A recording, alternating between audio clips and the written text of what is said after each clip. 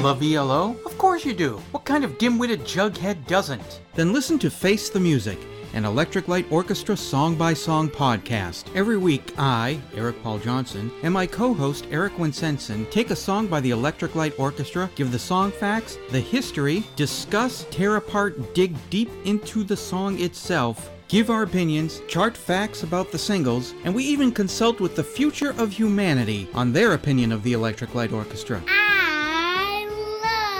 So if you don't want to be a dim-witted jughead, then listen to Face the Music, an Electric Light Orchestra song-by-song podcast. Episodes post every Saturday at midnight Eastern Time and can be heard on iTunes, Stitcher, Google Play, Mixcloud, TuneIn, and iHeart. That was stupid as a butthead.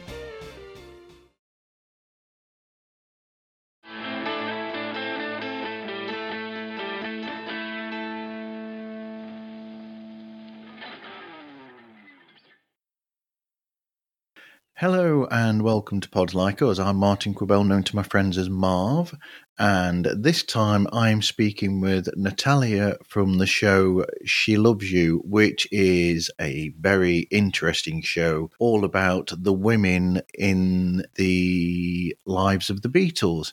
Hey Natalia, thanks for speaking to me. How are you? Oh, I'm doing good. I'm so happy to be here. I'm really, really excited.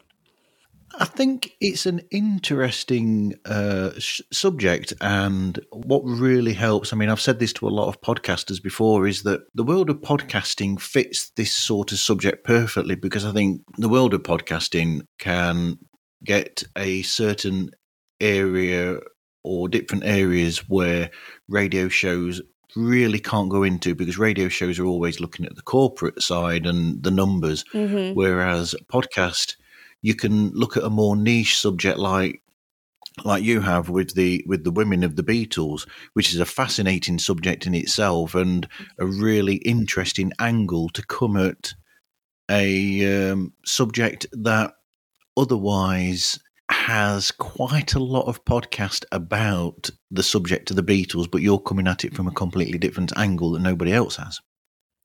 Yeah, no, for sure. I thought about it because, for a while I wanted to do a Beatles podcast. In general, I just wanted to do something with the Beatles. I've been a Beatles fan for, practically almost my whole life now. And I thought, okay, I don't really want to be on YouTube because I think I didn't want to show my face all the time. Not because I'm like ashamed or anything, but I just wasn't the type to really be on camera a lot. So I thought, okay, well, podcasting is definitely the way to go. And I definitely want to talk about the Beatles. But I kept coming back to the idea that so many Beatle podcasts are out there and they're all wonderful. But like you said, I think there's so much of the Beatles, in the podcasting world that I thought, okay, what's an angle, like you said, that really hasn't been done before? And I thought, oh, well, okay, let's talk about the women in their lives, right? And this had been a subject I had been interested in even before I thought of the podcast. I have been researching Beatle women for years now, so it seemed like a natural fit to do this subject matter. And also, I think I always kind of look at stories that are the untold ones, right? And I wanted to explore that. And I, like you said, I think a podcast is a perfect way of doing that because it's sort of, I can do whatever I want, the length that I want, and when I basically want to do it. So it's been pretty cool to be able to explore this topic in, podcasting, definitely. But it must be a really difficult show to research for occasionally, because there's very little out there information-wise about some of these women. Oh, it's very difficult, especially for, like, let's say the women that maybe just dated them for, it could have been a couple months. It could have been, like, even if it's like long lost friends that they had back in Liverpool that, are not really talked about. It is very hard to find any sort of information. But the great thing is I think with the internet, I've been able to find people that, might know someone that knew that person, or even on, pages like Tumblr and Instagram, I've found people that dedicate themselves just to research, like Beatles history, and I'll find, certain people that will know about this person. And even, there's a Facebook group where it's dedicated all to Beatle women, and I get like a lot of my info from the admins that run it. So it's sort of like we have this vast knowledge now because of the internet, and I'm very grateful for that. But on the other hand, you are right. It is very difficult to obtain some of the info if if it's not really out there in the public. But thankfully, I think it is getting a bit easier because of the internet and because people are willing to really take their time and just kind of do the research and, Beatle historians. So I have sort of this like long abundance of knowledge that I don't think I would have had if it's not for the internet, really. Yeah, and something else that's really interesting about the subject is that, there's a couple of things really where, number one, they seem to be the women in the lives of the Beatles, whether they are, in relationships with them or, like wives, girlfriends, or even those that work with them, like Frida Kelly. I mean, they're all incredibly strong women, and also they've got an incredible sense of self where they put themselves out there, which I think attracts all of them because they all seem to be attracted to women that have that, like, Paul, where Linda is, this woman who really went out there and pushed herself into the world of photography. Yoko is an incredible artist, and I happen to actually like some of the music as well. I think Fly is a fantastic album. And then Barbara Bach with her acting and pushing herself further and further into acting as well, where she'd started where she was, and then she went to go and do things in Hollywood the Bond film, of course. Olivia was a strong woman and pushed herself as well, and Cynthia has a strength, and Jane Asher was an incredible actress, and Cook and Maureen Cox, Patty, even relationships like May Pang. I mean, May Pang is an incredible singer, backing singer for. She's sung for John. She's worked with, and she was married to Tony Visconti as well. So you've got all this strength there, but also the other weird thing is they've maintained their friendships even when they're not in relationships with some of them as well. So you've got a friendship between, you were saying friendship between Cynthia and Patty and Maureen that carried on. Maureen stayed friends with Ringo and with Paul. I mean, Paul wrote the beautiful song Little Willow about Maureen when she passed. But it's incredible, these women that they seem to be drawn to.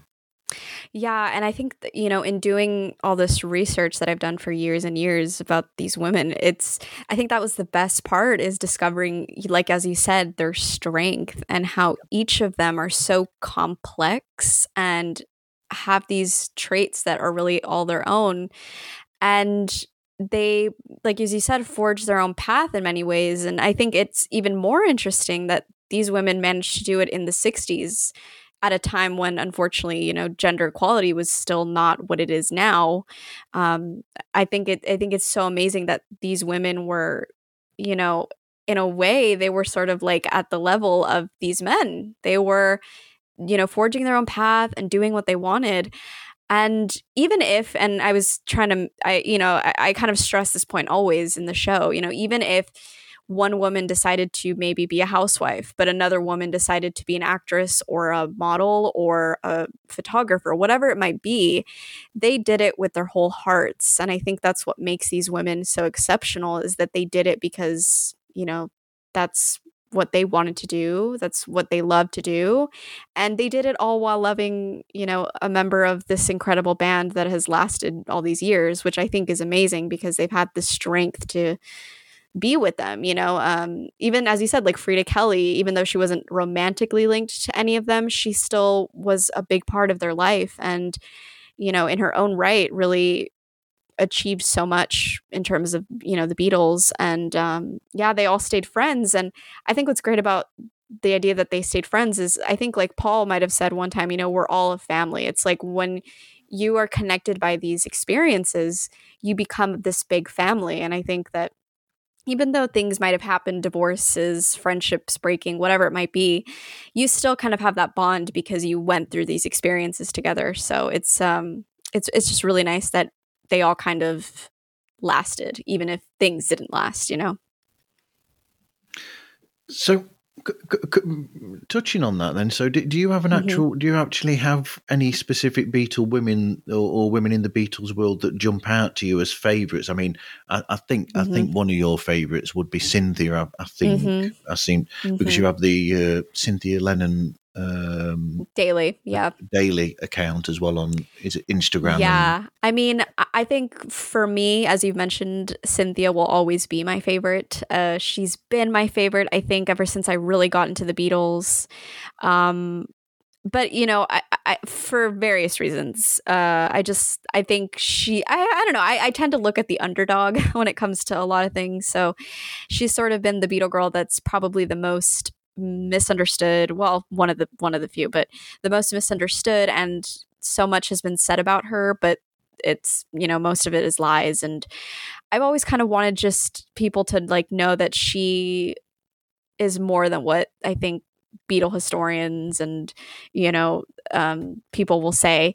So I don't know, I think her strength is amazing, and for me, I think she's just always been a favorite. It might also have to do with the fact that John is my favorite Beatle, so I think I kind of have that connection.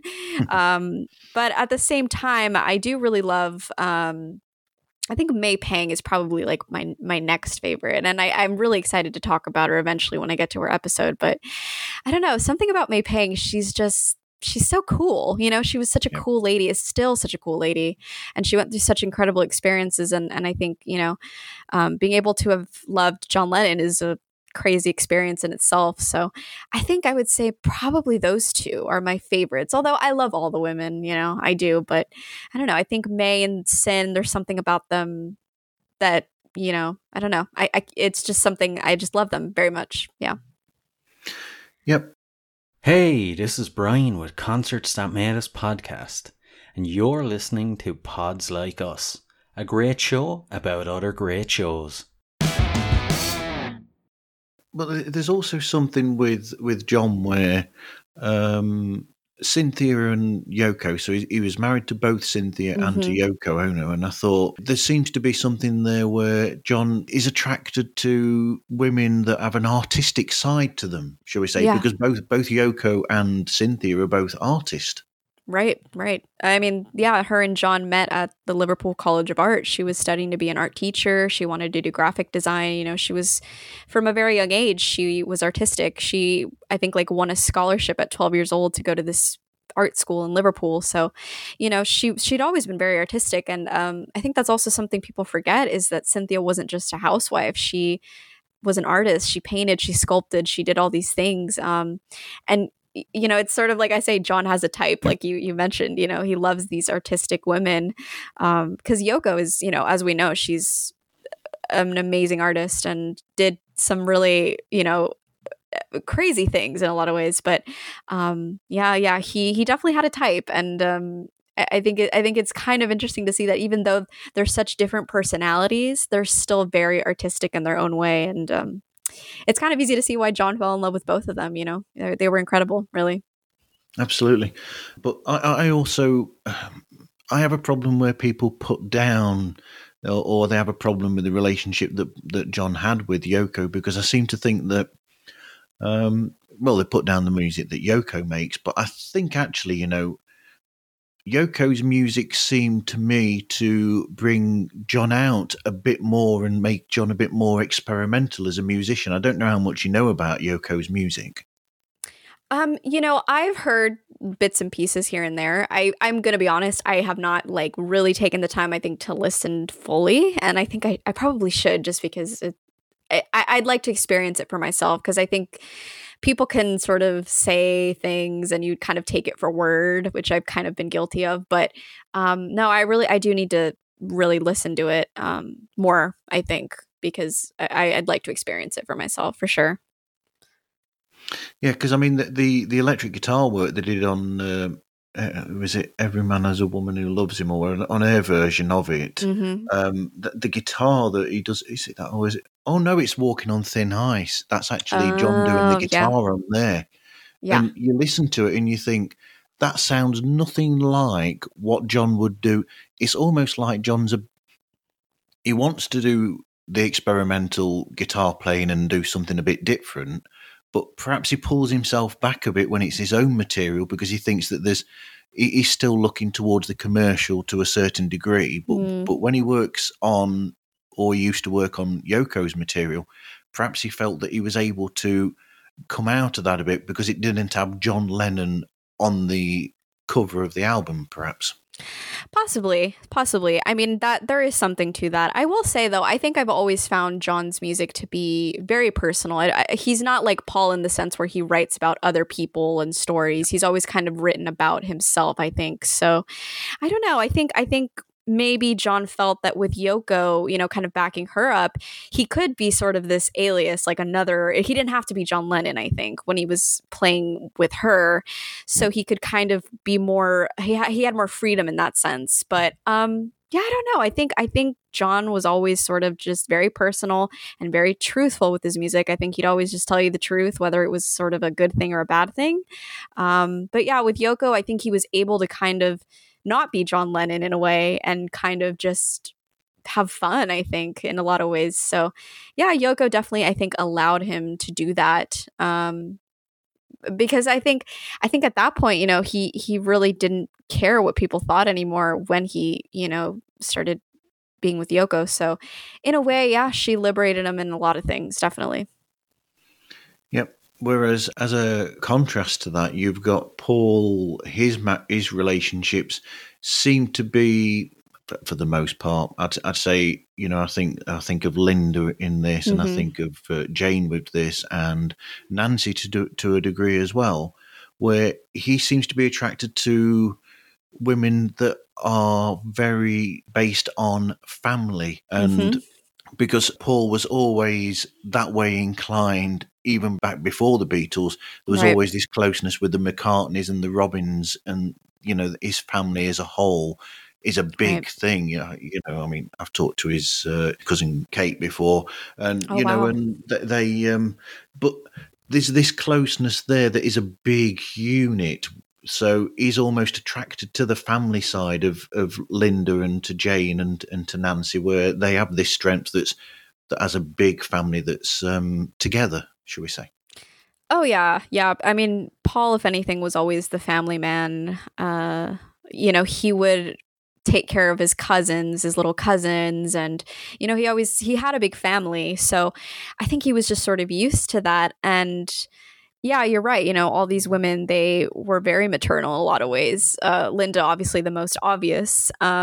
Which is interesting because, you know, I've always said that Jane is probably one of the most independent Beatle girls, but in a way, you know, she is very maternal, you know, looking at her marriage later on and, you know, having her children, she became a very maternal figure in a way. So yeah, it's interesting, you know, the type of women John preferred versus Paul, which I think kind of also just shows the contrasting personalities of both of them.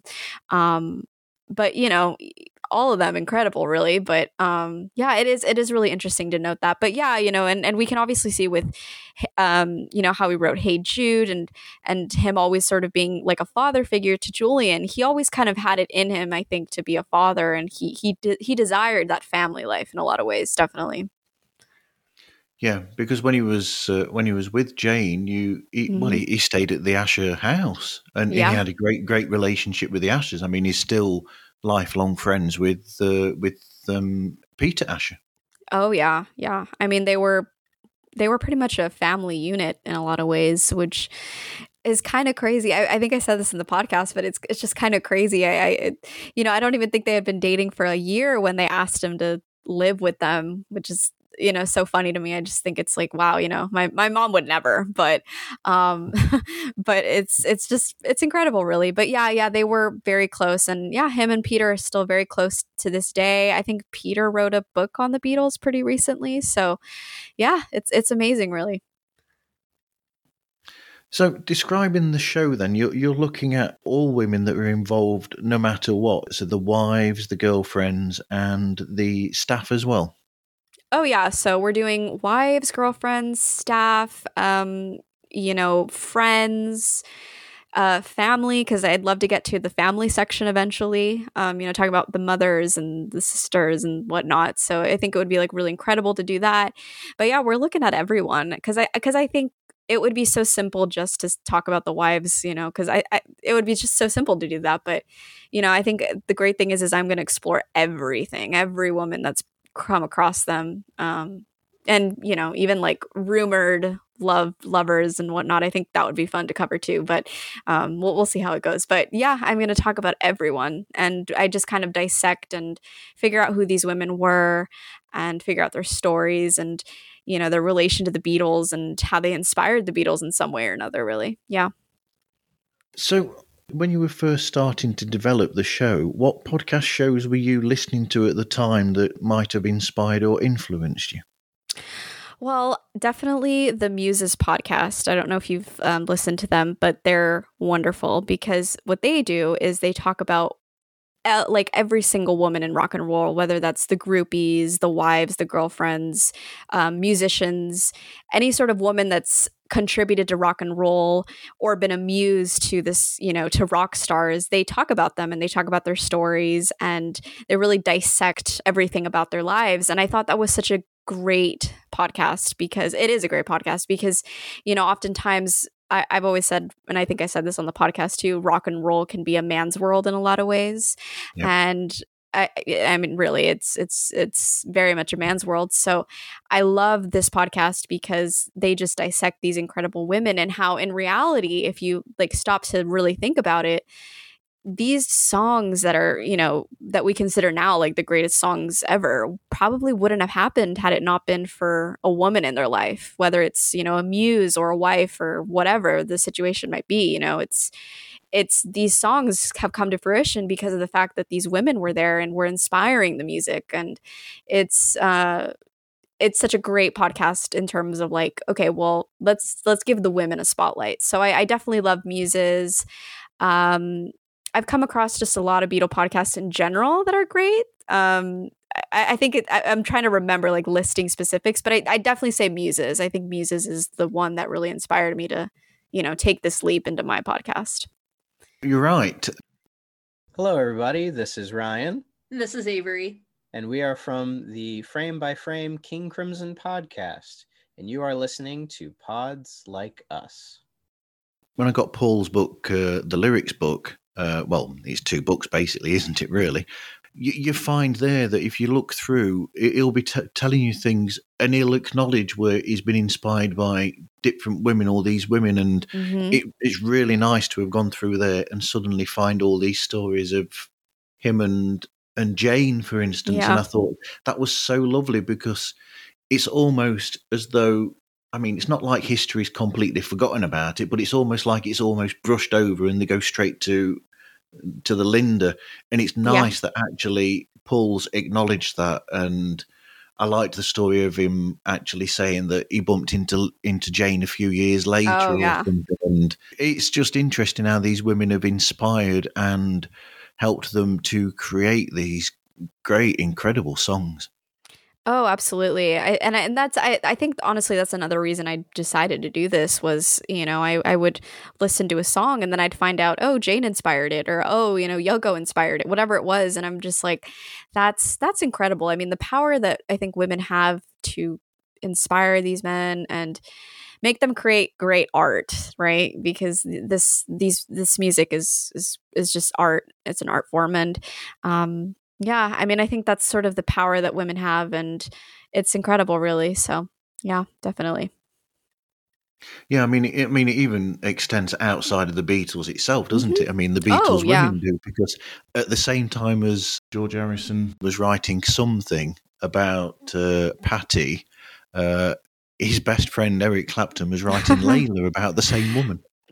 Yeah, and that to me shows the power that, you know, these women have. And that's very, you know, actually, and really, I didn't think about it that way. That's true, because it was kind of happening around the same time. So that's, you know, it's incredible. And now we regard those 2 songs as, you know, some of the greatest rock songs ever composed.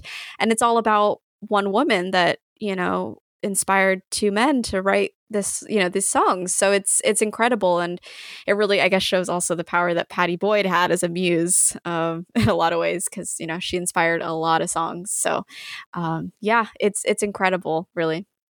Okay, so we've already touched on the research and how you research and the history of the show itself and how it came about. So how do you actually then record and edit the show together? Well, so I basically just sort of, take my notes because I take extensive notes. Because I'm a planner, so I'll take the extensive notes. Then I'll usually go on what's it called? On Anchor, because Anchor is sort of my go-to. I think it's the easiest way because it uploads automatically to every sort of platform. I'll essentially, I like to do, I guess, sort of like a stream of consciousness podcast where I just talk and talk and talk, because sometimes I won't have a guest. So I like to just talk about it as though I'm telling you all of the information. And yeah, I have my mic set up here and I just sort of talk about the research, and I'll go from the early life and then, how did they end up in the Beatles circle, and then, their later lives. But I really do like to touch upon the fact that these women, while they were linked to the Beatles in some way, they had their own life. So I will extensively do that. And then I'll kind of just do a fun facts section at the end of the podcast where I talk about like really random things that are really funny or incredible when it comes to the women. But yeah, it's very basic. I use Anchor, I talk, and most of the time I'll kind of just divide audios, if not, but again, it is kind of like a stream of conscious, so I kind of just ramble, really. I don't necessarily edit as much as I probably should, but yeah, it's pretty easy for me. It's a pretty simple process. Well, I think a lot of podcasts work better when you do have these tangents anyway, which is what you're basically saying, that you go off on tangents. But I'm guessing that, so you're saying that you basically freeform it and you just say it as it comes out, but I'm guessing you must have like notes down of points that you've got to get in there.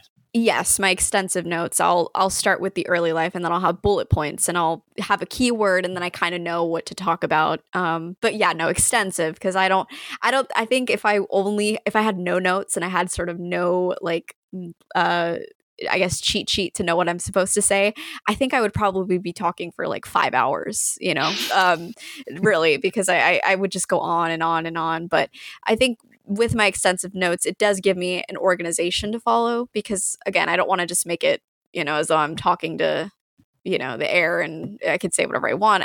I definitely want it to be structured. So yeah, my extensive notes will be bulleted, color coded, because I'm such a OCD type person. But yeah, extensive notes. Very. Do you know what? I've just come up with a crazy idea. Are you ready for this one? Yeah. I think you should do a crossover with Sam Wiles from Paul or Nothing, and both of you go through Linda's album Wide Prairie. Ooh, that would be great. I love that idea because it's a good album. I love that. Absolutely. Yeah. That would be great, actually. No, you inspired me. I'm going to have to remember that now and have a chat with Sam when I'm done. Oh, please do, because that would be great. I love that idea. And you could do it as a swapcast then, so he could do it as an episode of his, and you could do it as an episode of yours as well, because you are looking into that Beatle woman then as well, aren't you? That's true. Yeah, for sure. Definitely, I think it'll be maybe after a couple episodes, because I gotta end my first season, because my first season's coming to an end soon, because I have 2 more women to get through, 2 more wives, and then I kind of move on to the girlfriends. It'll be the girlfriends, so it'll be like really interesting to start season 2 on that note. But yeah, for sure. Absolutely. This is Dave of Live Life Loud, the Decibelic podcast, and you're listening to Pods Like Us with Marv.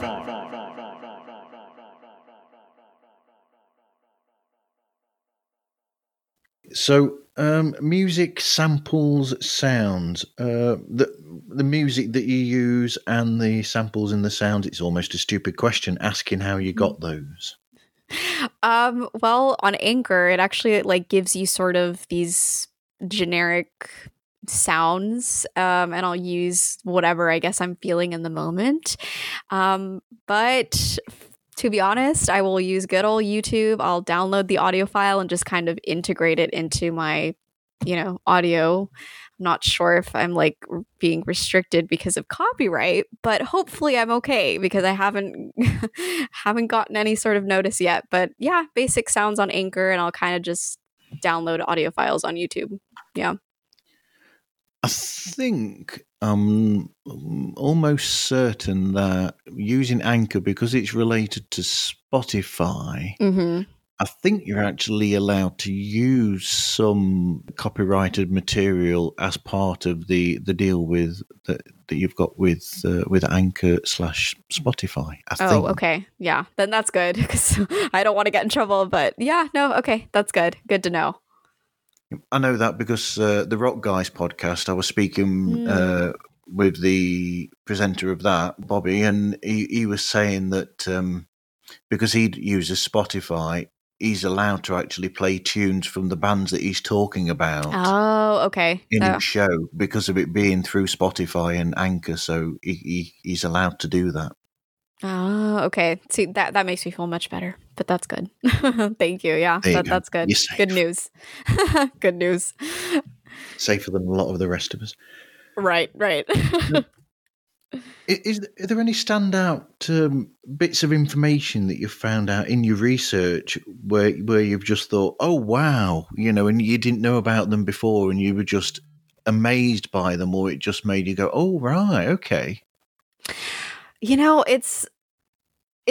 I've been surprised in so many things over the years. I think it might be the fact that even when I think what always surprises me, and it really shouldn't because it's kind of like documented, but every time, I think, oh, they were fine because they were married and, they had this commitment. I get onto just learning about certain women that they maybe hooked up with on the road, or even famous women that we know of, like actresses and singers that, oh my gosh, they had a fling. I didn't know that, and it's sort of like we know that they were married and whatnot, and it's like, oh, that's interesting. They had an affair with this person, or they had a fling with this person. I think that's kind of the thing that always surprises me more than anything, but it really shouldn't because, it happened on the road, it's sort of just something that occurred. But yeah, I think when I find out someone, like someone that I know, whether it's an actress or something,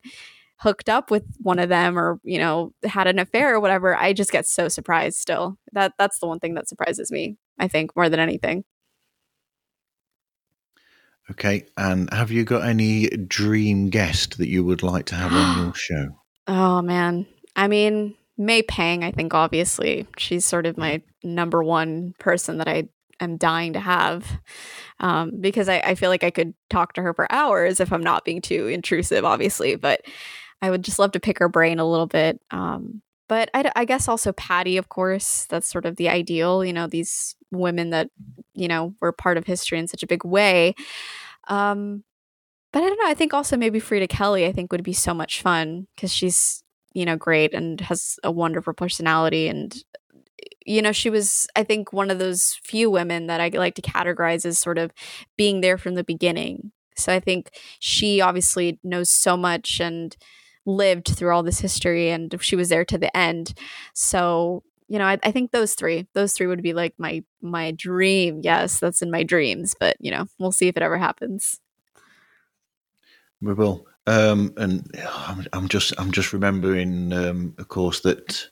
What was I going to say? May Pang also. She appears on on a couple of David Bowie albums as well because she's on Heroes for sure. She's a singer on the Heroes album. Really? Well. I didn't know that. Another thing that surprised me. I did not know that. Because I heard a story. It was kept secret for many years, and then Tony Visconti mentioned it a few years ago or something. He says, "Oh, I can admit it now." He says because it's sort of water under the bridge. But there's a line. There's a line in David Bowie's song "Heroes" where he says something about something about the Berlin Wall or something in there. Yeah, we're kissed by the wall or something, and or he saw two people kissing by the wall, and that was actually David Bowie looking outside the window and catching the then Tony Visconti was then married to Mary Hopkin, and he was actually outside walking around with May Pang and kissing May Pang. No way! Oh my gosh. See, And that's what that's about. Wow. That's incredible. I should probably write this down. That's good to know. Wow. What? I did not know that. Do you see what I mean? These women are just inspiring, this incredible songs. Wow, wow, wow, wow, wow. That's I know. amazing. But when he said that, it was about 3 years ago that Tony Visconti just said, "Oh, this is the true story behind it." And as soon as he said it, I just thought, "Wow, that is amazing." Wow. Wow. That's amazing. Oh, so that they were like in secret. Oh, wow. Wow, wow, Yeah. wow. That's wow, wow, wow, wow, wow. I'm see. There's still things that surprise me when it comes to this research that, I think I know everything, but I really don't. And I think that's the fun thing about my podcast is I get to discover all this as time goes by.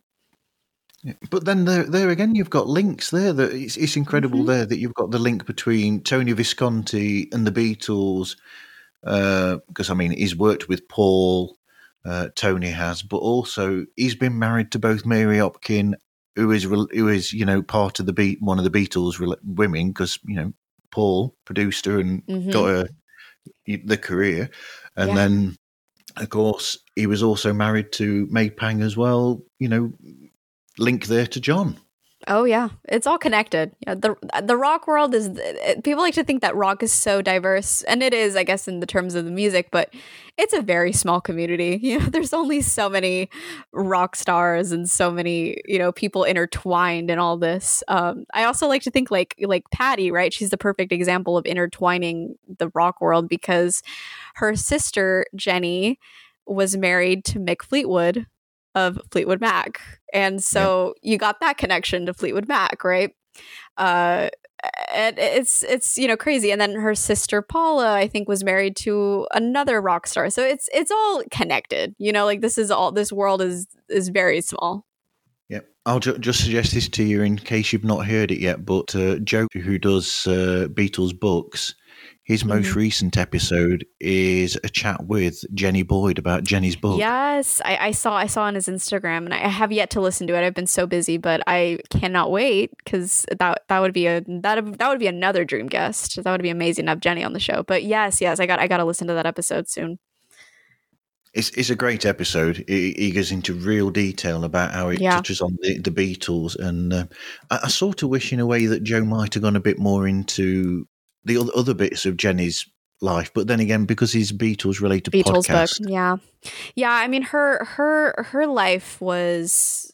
I mean, Patty definitely lived a life, of course, as we know, but I think Jenny's life is very interesting because she went through a lot in a short amount of time, but also, she lived through rock history just like Patty did, but in a different way, I think, because she was married to Mick Fleetwood, which I think, if you're married to a member of Fleetwood Mac, bless your soul, that that in itself it's crazy. So yeah, and her book was wonderful. I recommend everybody read it if they can, because she's a really incredible lady and very, very, very, very smart, because she ended up getting a degree and is very highly educated and very just really incredible.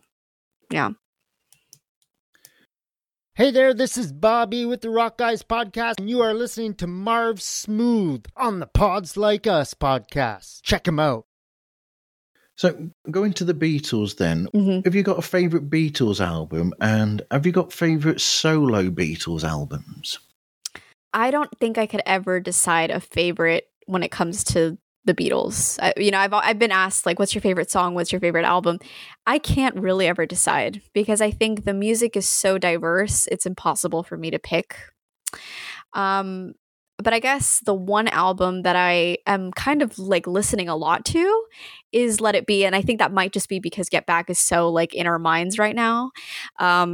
But I don't really have favorites when it comes to the Beatles. I mean, I have a favorite Beatle, but I don't have a favorite song or a favorite album, if I'm being completely honest. I think it's just so difficult to choose, really. But I think when it comes to solo albums, I have a couple. I think McCartney, so the first McCartney album, the first one I ever released, I think that might be my favorite. But I don't know. I really love like the first Plastic Ono Band album. I think it's so good. But then I really like All Things Must Pass. So it's kind of like hard, but I think I'm going to go with McCartney. I think that might be my favorite solo Beatles work. Definitely. It's interesting that because you're mentioning albums that are basically their first experiences outside of the Beatles. After the breakup of the Beatles, basically all of those are. Yeah. So you've got Yeah. and they're very, very different albums to each other as well, which is incredible. You know, it shows the diversity between those three as well. And I mean, even Ringo outside of the Beatles, I'm not going to include Sentimental Journey but I mean, it's a fantastic album by Ringo, but Yokohama Blues say so much about Ringo as well. So they've come out of the gate, each of them, with what they are as people, essentially, is out there on that vinyl. Yeah. Yeah. And I don't know. I think McCartney, might be my favorite just in the fact that it's very stripped down material. You know, it's sort of songs that Paul had. And after watching Get Back, we know that he already had those songs, you know, since the 60s. So it's, I don't know. I think that album I always come back to because it's good songs. They're really good songs. And they're very, it takes you back to the basics. You know, it's mainly Paul doing all the instruments with Linda singing, but it's in their house. And I don't know, there's something nice about it being so stripped down in a way that, I don't know, it's sort of like, it's so simple, but it's so effective. And I think that's why I love it. And yeah, as you mentioned, I love the sort of first albums that they put out after the Beatles, because I think it's so interesting to see what they came up with, right? You know, what were they going to do after being part of this band that, you know, affected so many people? You know, what were they going to sound like on their own? And I think those first albums are really a good way to sort of sum it up and say, here I am. This is me. I'm not a Beatle, you know, so definitely. But you've also got, I mean, from watching Get Back, and those of us that, you know, probably know too much, in some people's opinion, know too much about the Beatles. Right.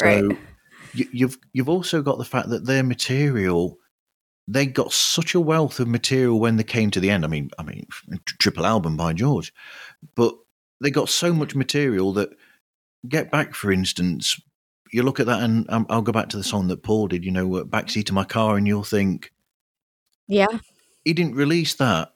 He came out with a solo album, and then Backseat of My Car ended up being on the album after that. And then even to years and years later, you've got Paul and George putting songs on later albums into the 70s and the 80s, and with Paul even into the 90s and beyond, that go all the way back to songs that they wrote during the Beatles. They were so prolific that they had material that they could just fall back on. I mean, John, for instance, you've got Jealous Guy that's based on a song that was started in Rishikesh. Oh, yeah. Yeah. It's insane. And I mean, I have to say props to their memory, because I know I would have forgotten every song that I wrote in the 60s if I was a songwriter. Not that I am, and I shouldn't be, because I can't play anything. But yeah, I mean, props to their memories. But I don't know, it goes to show that I think were able to produce all this just because of the fact that they were so brilliant. They were brilliant songwriters, and they had this like vast amount of material that really hadn't been used. And then they finally, you know, as time went on, said, okay, I'm going to do this. So it's really amazing, truly. It is. Yeah.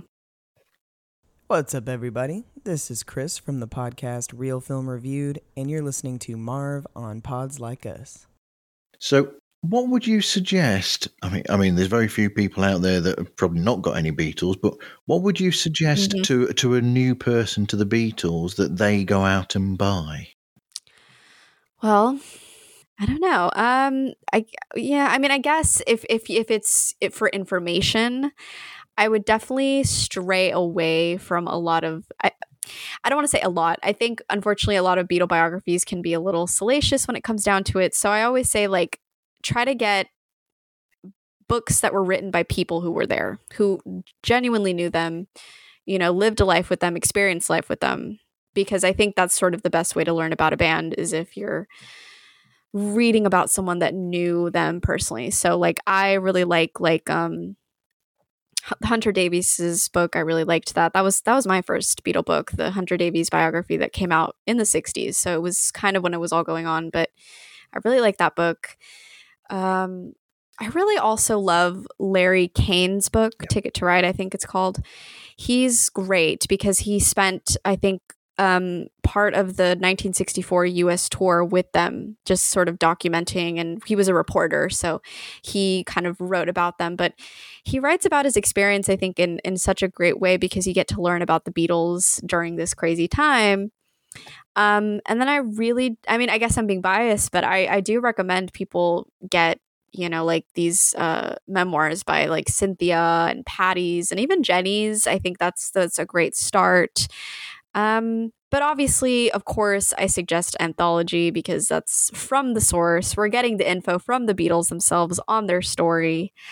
And yeah, I mean, a combination of all those things. I would try to stray away from, if a book has a bad review online or wherever it might be, it's probably for a good reason. And you should probably stay away from it because I think oftentimes most Beatle books will become are salacious just to sell books and just to make money.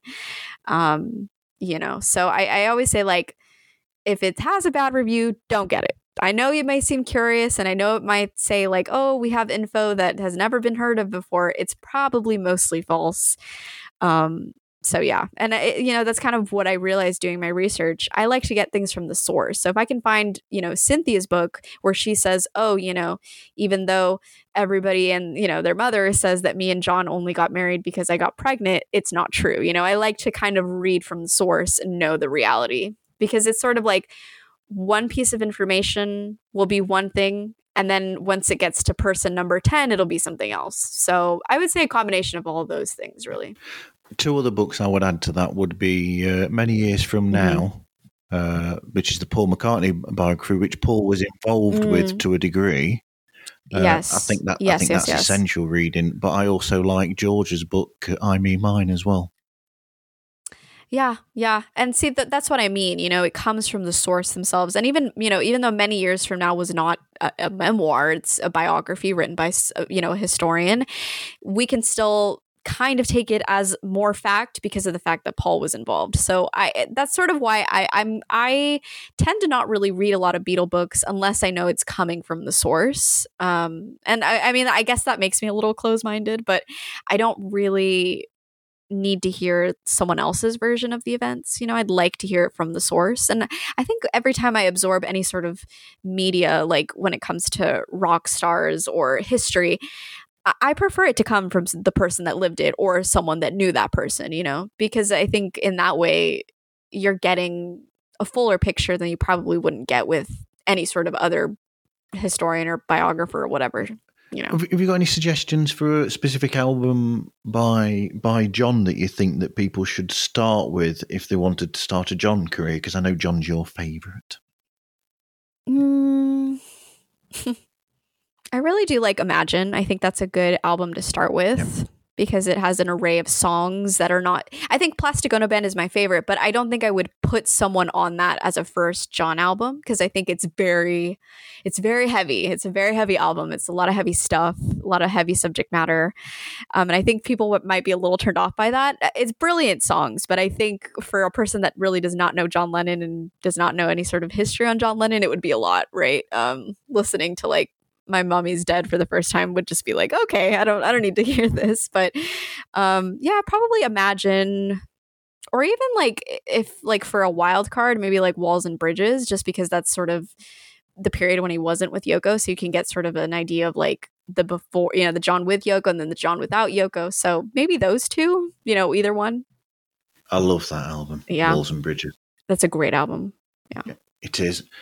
I think you've got a really good pick there with Imagine because didn't John say something along the lines of Imagine is basically Plastic Ono Band sugar coated in a sense. Mm-hmm. Yeah, so definitely.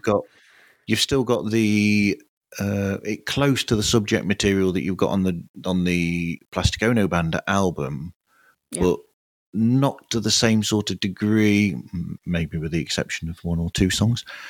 The one about Paul, for instance. And but you've got the production there and the sheen there that carried on through the rest of his career. So it's almost like, if you like the the darker subject matter on Imagine, then that introduces you to what he did before with the Plastic Ono Band. Whereas if you like the sound of Imagine and the whole arrangement of the songs and the instrumentation of the songs, then that leads you to where he goes to after that. Yeah, definitely. And I think that's why Imagine would be like the one, or, Walls and Bridges. But yeah, no, Imagine, I think it has a lot of variety in the sense, as you mentioned, and it's just a good album too. I mean, there's so many good songs on that. So it's definitely Imagine, I think, would be the best intro to solo John Lennon. If someone was to ask me, I'd say, oh, just, Imagine. And then I would say, after you listen to all the albums, then listen to Double Fantasy, because then it's sort of like, okay, John is back and he's happy, It's a good, like, happy album towards the end. But yeah. Yeah, and I've just thought you've got another couple of songs on there that were actually tried first off in the Get Back sessions again there, because John, you've got Paul actually helping John with the writing of Give Me Some Truth, which is never actually credited ever at any point, when they're trying to work out that little bit, Son of Tricky Dicky and all that bit there. Yeah. And they also tried I Don't Want to Be a Soldier during the Get Back sessions as well. Oh, yeah. And I did not know that. I really didn't even know that Paul was a part of Give Me Some Truth. I mean, it's pretty amazing looking back at it now, but, again, there's just so much we don't really know. But it's amazing. And, Paul should be credited. That's his song too. But I mean, not really, but, he helped. So why not credit him? Well, luckily now they've started to credit Yoko accordingly for certain songs that she wasn't before. Right. Like I know she has more credit on Imagine now than she ever had before. But which is, that good. We need to give the credit where credit is due, Absolutely. So hey, this is Tim from Bad Counsel. You want some good counsel? Keep listening to the smooth, dulcet tones of Marv on Pods Like Us. So what advice would you give to people if they're starting a podcast themselves for the first time? Well, if you are looking to start a podcast, which I highly recommend because it is so much fun and you can basically do whatever you want. I mean, not whatever, but you can do a lot what you want. I would say find something that you're very passionate about. It could be anything from music, books, video games, TV, movies, whatever it is that you are interested in.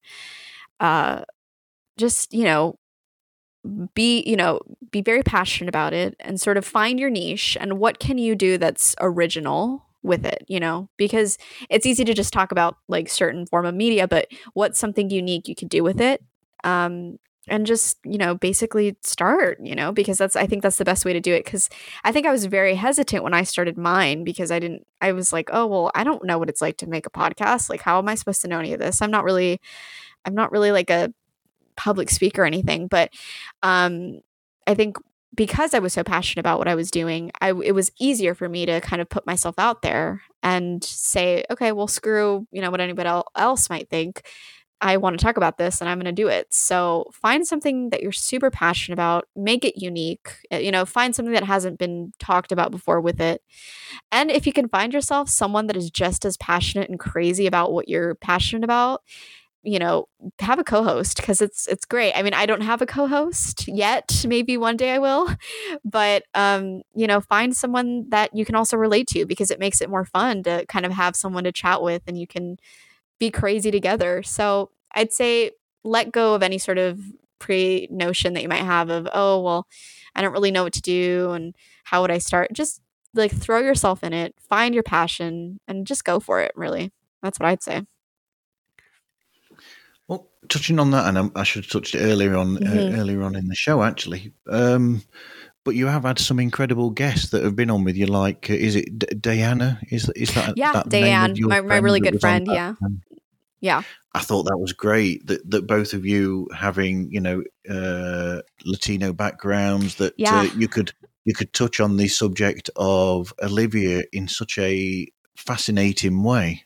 Oh yeah, she's great. She's been one of my greatest like Beatle friends that I've known for years now, because we met on sort of like this Beatles Instagram community. But yeah, no, she's great. And yeah, no, we're both of Latino origins, so it was really great to be able to kind of talk with someone who understood, and we could kind of see ourselves in Olivia in a way, because Olivia is Latina herself, and it was great to kind of identify that her Latina heritage is very important to her, and the fact that it also influenced George in such a big way, because he ended up loving Mexican music and Mexican culture, and yeah, it was great to kind of, as I said, talk with someone about all of that and see how we relate. Basically, yeah, it was great. That's great. So, what other podcasts do you listen to when you get the time outside of study? Definitely the Muses podcast. I highly recommend everyone go listen to them because they're great. I really like yours, actually. I've been listening to a lot of episodes, so it's been great. Thank you very much. Yeah, it's great. I really love Fans on the Run. Ethan is great. I love Fans on the Run. It's a great Beatles podcast that is hosted by a Beatles fan, and he basically just talks to other Beatles fans about the Beatles. And it might sound very repetitive, but it's a great podcast. Ethan's a great host, so I highly recommend Fans on the Run. I love Beatles Books podcast because I love reading. Reading is probably like one of my biggest passions. I mean, I study English. I love literature, so Beatles Books is a great podcast because you get to discover these books about the Beatles, and you get this info, and it's wonderful. And I'm trying to think.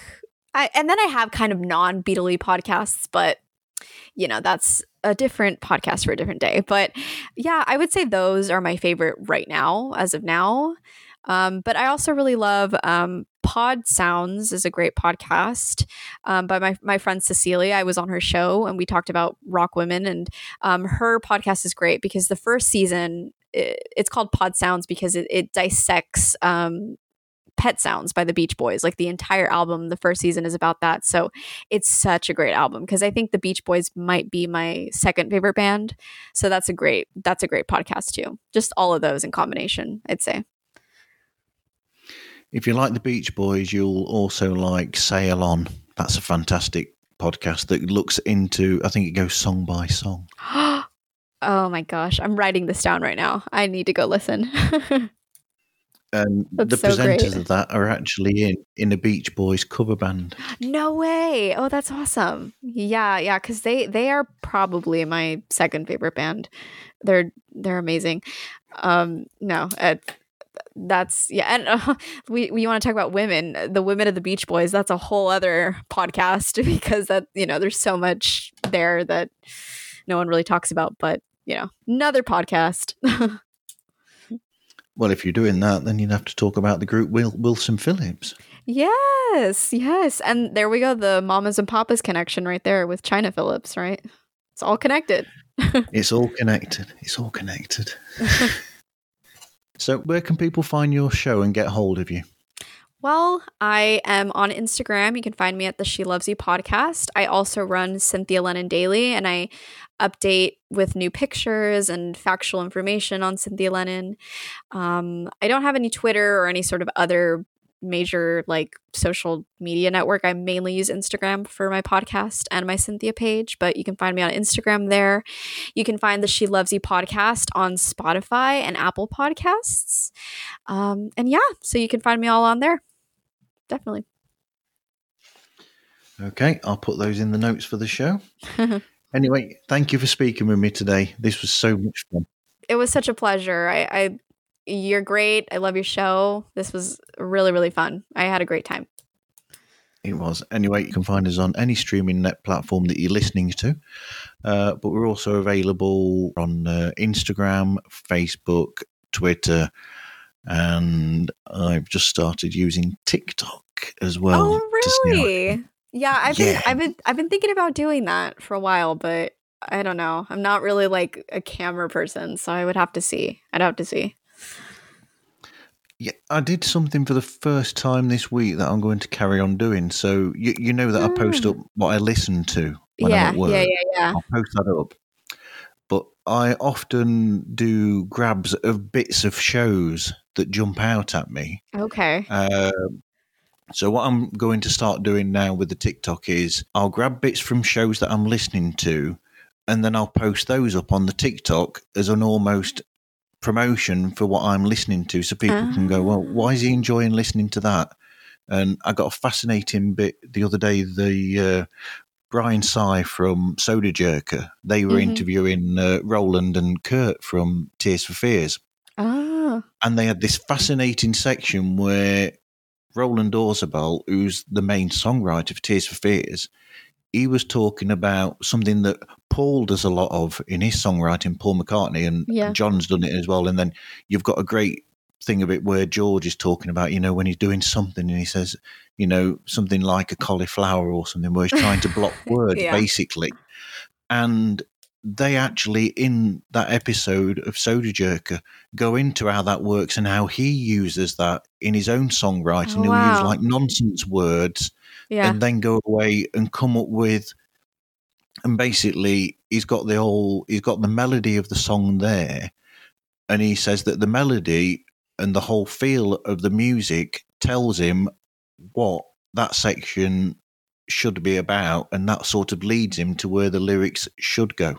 Wow, that's amazing. Yeah, I would figure that's sort of not a general, but I guess like a very particular way of songwriting, because obviously you might come up with the melody first, but you might not have the words, so you use sort of those filler words to kind of at the moment, while you're figuring it out. But that's really interesting. Yeah. So I might do more of that, I think, on the TikTok. I think that's more the way to go with that, with me using that thing. I mean, I'm thinking if I was to do a TikTok, it would just sort of be like a fun fact type thing, because the videos are pretty short. So I would probably just be like, did you know this type thing? But yeah, I'm still kind of figuring out if I was to ever do TikTok. We'll see. You can go up to 10 minutes now with the video. Really? Oh, okay. Then I might have to now. Because like 15 seconds is nothing for me. So if nobody knows that started this week, I got a notification of it that it's gone up to 10 minutes. Wow, that's amazing. So it's just YouTube now, basically. Basically, it's what YouTube used to be. Right. Now YouTube is just ads all the time. But there you go. Yeah. And 2-hour-long podcast on video. Right. There you go. With people called Andy and Tom. Hello, two legs. Right. Anyway, you can also find me at themarvzone.org as well, where I've got all show notes and all sorts of other things on there as well. Anyway, thank you everyone for listening, and I hope you listen again to another episode of Pods Like Us.